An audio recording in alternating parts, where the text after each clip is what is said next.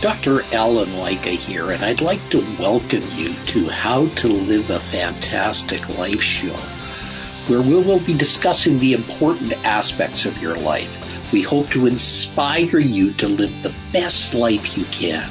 Get out of your comfort zone and explore the awesome world around you. Break through your barriers. Take inspired action. Use the difficulties in your life to achieve the best version of you.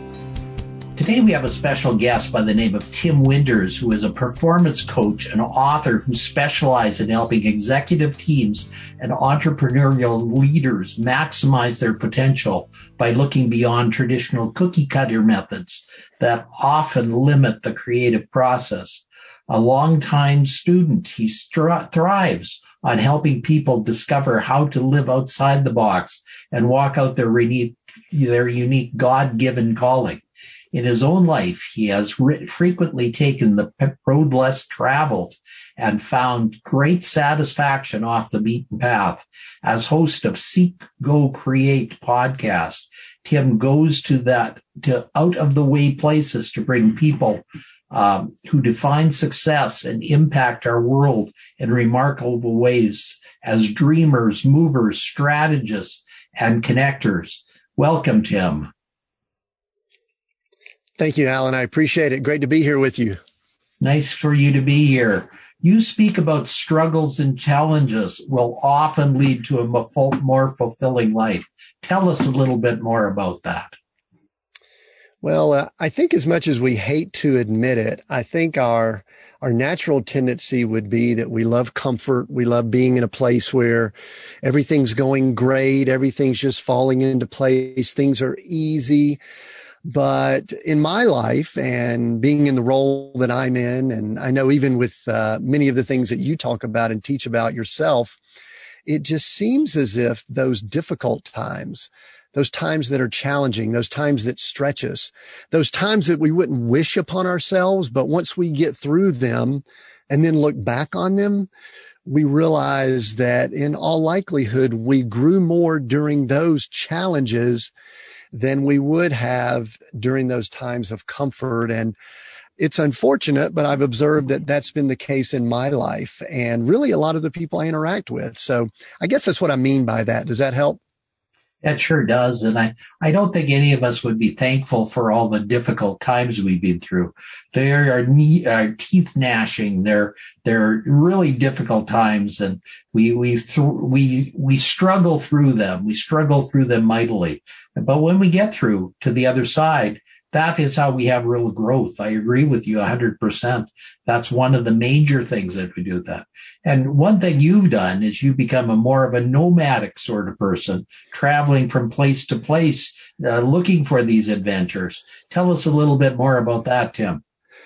Yeah, I was listening as you were doing the introduction for me there. It says he goes to out of the way places, and some people might say, oh, that sounds odd. Does he really do that? Well, currently, I'm sitting in the passenger seat of our home, which is our RV. We actually live, travel, and work in our RV. And this is my office in the front passenger seat of the RV.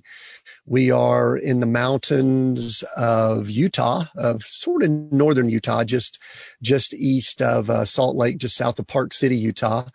And this weekend, we'll be traveling to South Dakota. We'll be there for a little while. Then we're going to be traveling east. We're planning to be in Maine towards the end of this year in the fall. We've been all over. And so when I say we go to out of the way places and that we live a life that's a little bit different, that's one of the things we mean by that, Alan. We just, through a course of events that maybe we'll discuss shortly, just ended up realizing that it might be best just to eliminate almost all of our possessions. We haven't given up everything, but we've eliminated almost everything and just live a simpler life. And we've enjoyed it. You know, coming out of the last year or so, when, you know, the world has changed for almost everyone, you know, with the pandemic and just a lot of other things going on, we actually realized that we might be positioned very well for whatever the future may hold by living simple and different than a lot of the world is living. Can you give some people some tips for working and making money while on the road? Well, sure. I could cover, and I'm kind of the nature of my personality, Alan, we've known each other for a long time, is I'll give the good stuff, and I'll also tell some of the challenges that you need to overcome. And I'll tell you that the biggest issue we deal with, we actually dealt with it right when we were starting, was possibly an internet. We're mobile. We don't have a fixed location. So sometimes internet can be a challenge. And so a big recommendation, a big tip for that, because we're in a very connected world. And I am sure that some people can live, work, make money without being online. That's just not our story. We have to be online. I'm a coach. I work with leaders and leadership teams. I'm an author. I've got a book that will be releasing in the not too distant future. And I've got a podcast where I do interviews very similar to this. And I get to speak to great people like you and others. And so we need a connection. And so my first, I guess, practical tip would be, you need to be diversified. So we have unlimited internet hotspots for here in the United States, T-Mobile, Verizon, AT&T, and we also try to hook up to local. I've got 2 antennas that are up on my roof above me that are about 3 feet tall that try to reach out and grab as much internet juice and pull it in here as I can. And I'll tell you that this next weekend, we'll pull to a place. We'll travel over to South Dakota. And when I get there, one of my first activities is checking to see which of those options works the best. And I kind of rank them. I go, okay, here, the T-Mobile works the best, and Verizon is second, and, the local internet, not so good, or some places the local internet works and AT&T's next. So from a very practical standpoint, we don't live in a home where you've just got a fiber cable running into the home and you've got your internet, which sometimes that's not all that dependable. So that's a practical thing. Another thing, Alan, that I think is interesting in the culture that we're in, you just have to be mindful about the stuff that you own, because essentially we live in a tiny home on wheels, and there's about 400 square feet, maybe less. I haven't measured it exactly, but it's right around 400 square feet that my wife and I live in 24/7. We do our work, we live, we eat, all of that. And so we don't really have a walk-in closet to have, multiple suits and outfits and clothing. And, I've got a little closet that for those seeing the video here is, about 12 inches wide, and got a few shirts, a few pairs of pants, and that's about it. And you know what? I personally enjoy that. You'd have to interview my wife to discuss with her, but there's just something about, I don't know, minimalism, essentialism. Those are some words that have been thrown around in our culture, Alan. And you have to work hard in our culture to not accumulate a lot of stuff.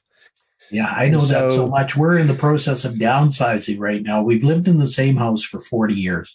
And it's amazing how much stuff you can accumulate in that time. And we've got a big house. So there's a lot of stuff that have accumulated.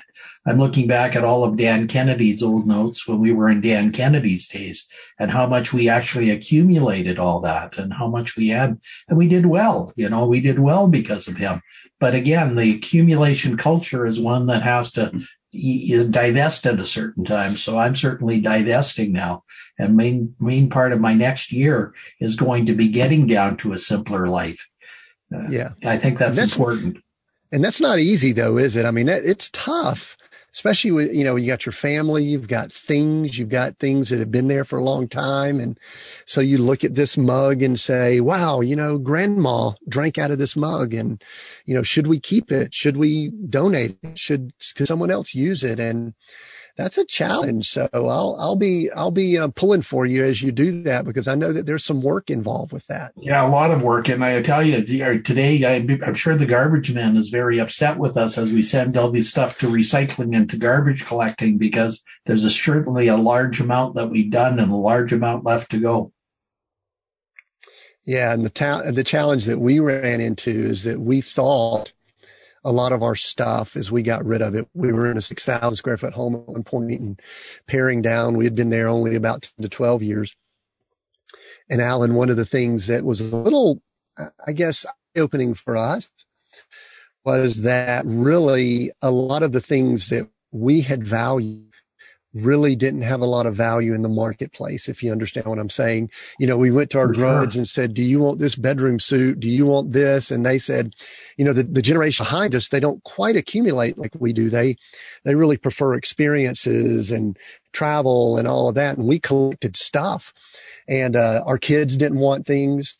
We called up other people and tried to give things away, tried to sell briefly, and then eventually couldn't give it away. I'll tell you one of the most beautiful things we did, though, just kind of as an aside, I think you'll appreciate it. We lived in a small town between Atlanta and Augusta, and they had a small library there. And as you can imagine, I had quite a number of books, which were difficult to part with, but there comes a time where books are just sitting on shelves, and with the digital age, you could almost do a search digitally to find things easier than you could go through things that are still on your shelf.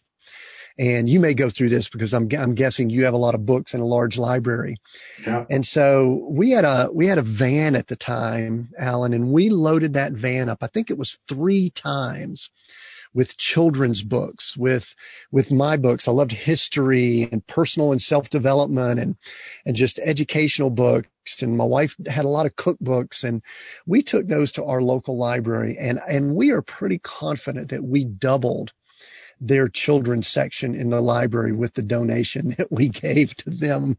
And now, you know what, it blesses us to know that instead of just sitting on our shelves or in a box, you know, just collecting dust, that some child could walk in and check that out and use that. So anyway, I don't, that's a little aside. I'm not even sure why I shared that, but I bet you're going to go through. I think we should always look at giving. And when you're stuck in something, I think one of the ways out of being stuck is to give. And I think that's an important thing that we can do in our day, is to end up giving rather than just taking.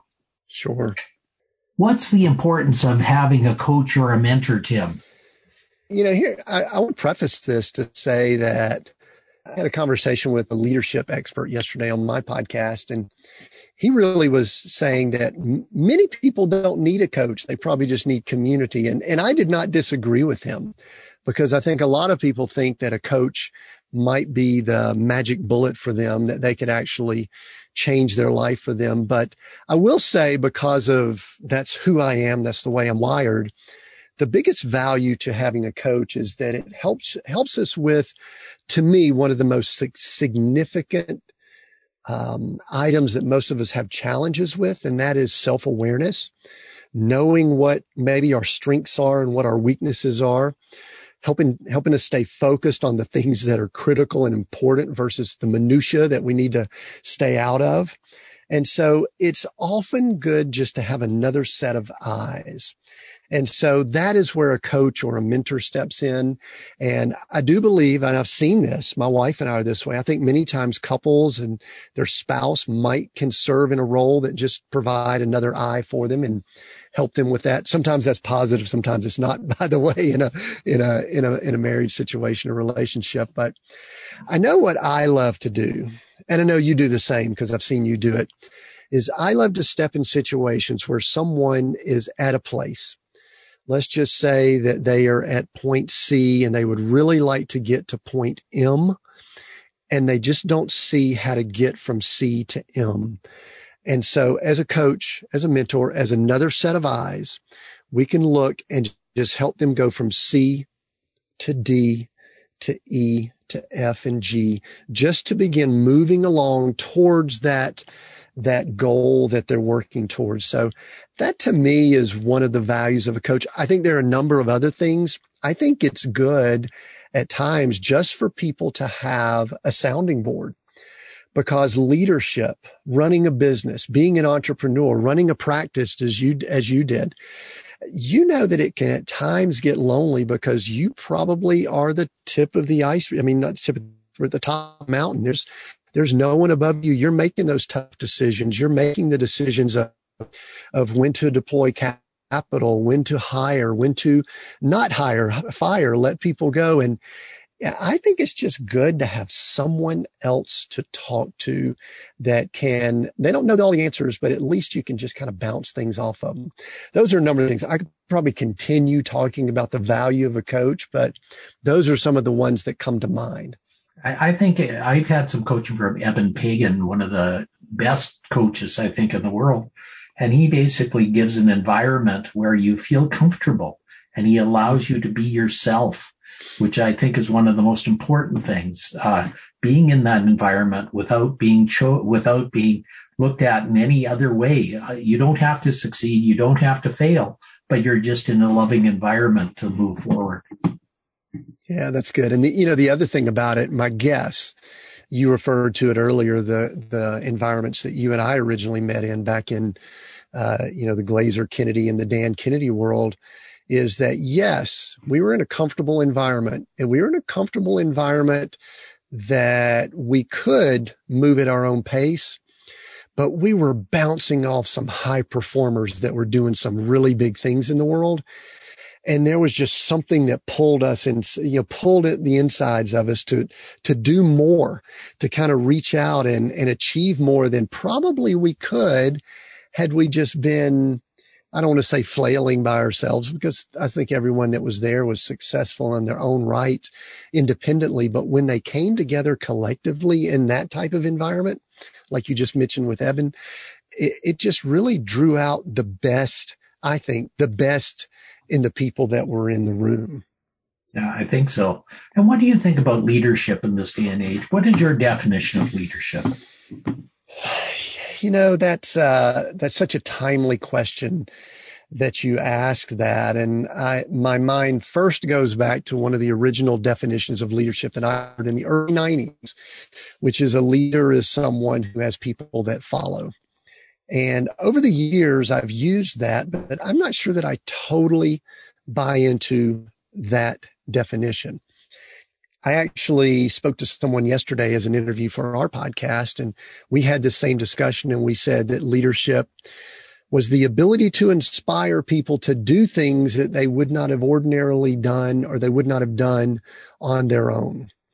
And we even had the discussion, well, that it could also lead to manipulation, because there's a lot of people that have forced people to do things that they don't really require. But Alan, I did a series on our podcast called The Ultimate Leader back in the fall of 2019. So it's going on a year and a half old now. And I spent about 9 episodes really breaking down what I believe leadership is. And I think for your listener, and you know this about me, but for your listener, they need to know I come from a background as an engineer, as a business person. I spent some time in corporate, about 9 years, and also an entrepreneur. We built companies, but then I've also been in ministry. I'm a follower of Christ. I have a pretty strong spiritual foundation. And so the definition that really is welled up inside of me, that a leader is a steward, a caretaker, an overseer of those people, places, and things that they have been gifted with to take care of. Now, I also add that it might be something that God has blessed you with. So, and I say that because I had an interesting situation. I was doing this discussion on leadership, Alan, and this person said to me, it was a female, and it was, I'll just say mature, older female, that said, "Oh, you're talking about leadership. I don't need to hear that because I'm not a leader." Well, it was interesting because my wife and I were visiting this person at their home, and this person was a wife to a husband that she was a caretaker for. And she also helped with her other siblings take care of them. And they also had a farm that their children ran some of it, but it was a farm that, I don't know the acreage, but 50 acres. And it had all types of animals, and they had some crops that they dealt with and all of that. And it just struck me, Alan, that this person did not call themselves a leader, but yet to me, they were leading or overseeing all of these resources, all of these assets, these people. She was a caretaker for her adult husband and for some of her siblings that were adults. And so the reason I've kind of taken it out of the business setting, taking it out of the corporate setting, is to say that I believe that right now there's a single mom that's juggling resources, finances, has very minimal financial resources, but has a young child that they're trying to feed and take care of. And they're probably working a job or two. And to me, they are no less of a leader. In fact, maybe even more so of a leader, because they're a steward, a caretaker. They're a steward or a caretaker over that they've been gifted with, that young child and the small resources, as much as a Fortune 500 corporate leader that's overseeing millions, if not billions of dollars. And so to me, that's just a kind of a paradigm shift as far as leadership. And I know that was a long answer to your question, but hopefully that resonates with you and it made some sense. That's great, Tim. And we're getting close to our end. I try to keep these podcasts now at about 20 minutes. Apparently that is the golden time frame for podcasts these days. So we're just about there. So I'm going to ask you one final question. Who is Tim Winters? Who is Tim Winters? Well, he's a number of things. The first answer that I typically give people is that I'm a man of faith. I'm a follower of Christ. So I'm a believer. And then I'm also the husband to Glory, the father to Dulcie and Joshua, and now I'm a grandfather. So those would be my first answers on all of those. And the bio that you said at the beginning is all the business stuff and author, podcast host, all that kind of stuff. That's awesome stuff. But if you were to ask me who I am, that's what I would answer. That's fantastic, Tim. Well, Tim, it's been a delight to have you today. We've covered a lot of trails today, and I thank you very much for spending this time with me. We'll have to do it again. Absolutely. Thank you, Alan. Always a joy to talk to you. I'm Dr. Alan Lycka. Make sure you go to dralanlycka.com. That's DRALLEN. Lycka, LYCKA.com, and get a free copy of my book, The Secrets to Living a Fantastic Life.